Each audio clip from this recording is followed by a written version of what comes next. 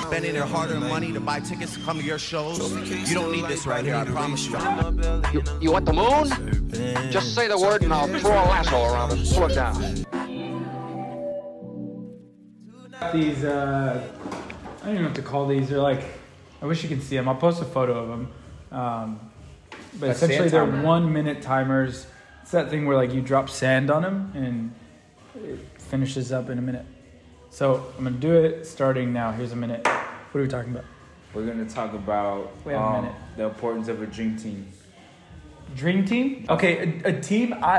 Here's my question, and dream team is obviously super subjective. Like, what is your dream team? For me personally, and everyone can say it here. For me personally, like the culture, the vibe, the energy, the happiness of that person is more important than anything else. So that's what I look for, is like those 4 or 5 things, more than like could we accomplish a task? Because I generally feel like if we could do those 4 or 5 things that are super internal, soft skills, then we can accomplish anything else. So I never look for like leadership or dream team as a science. I look at it as like an art.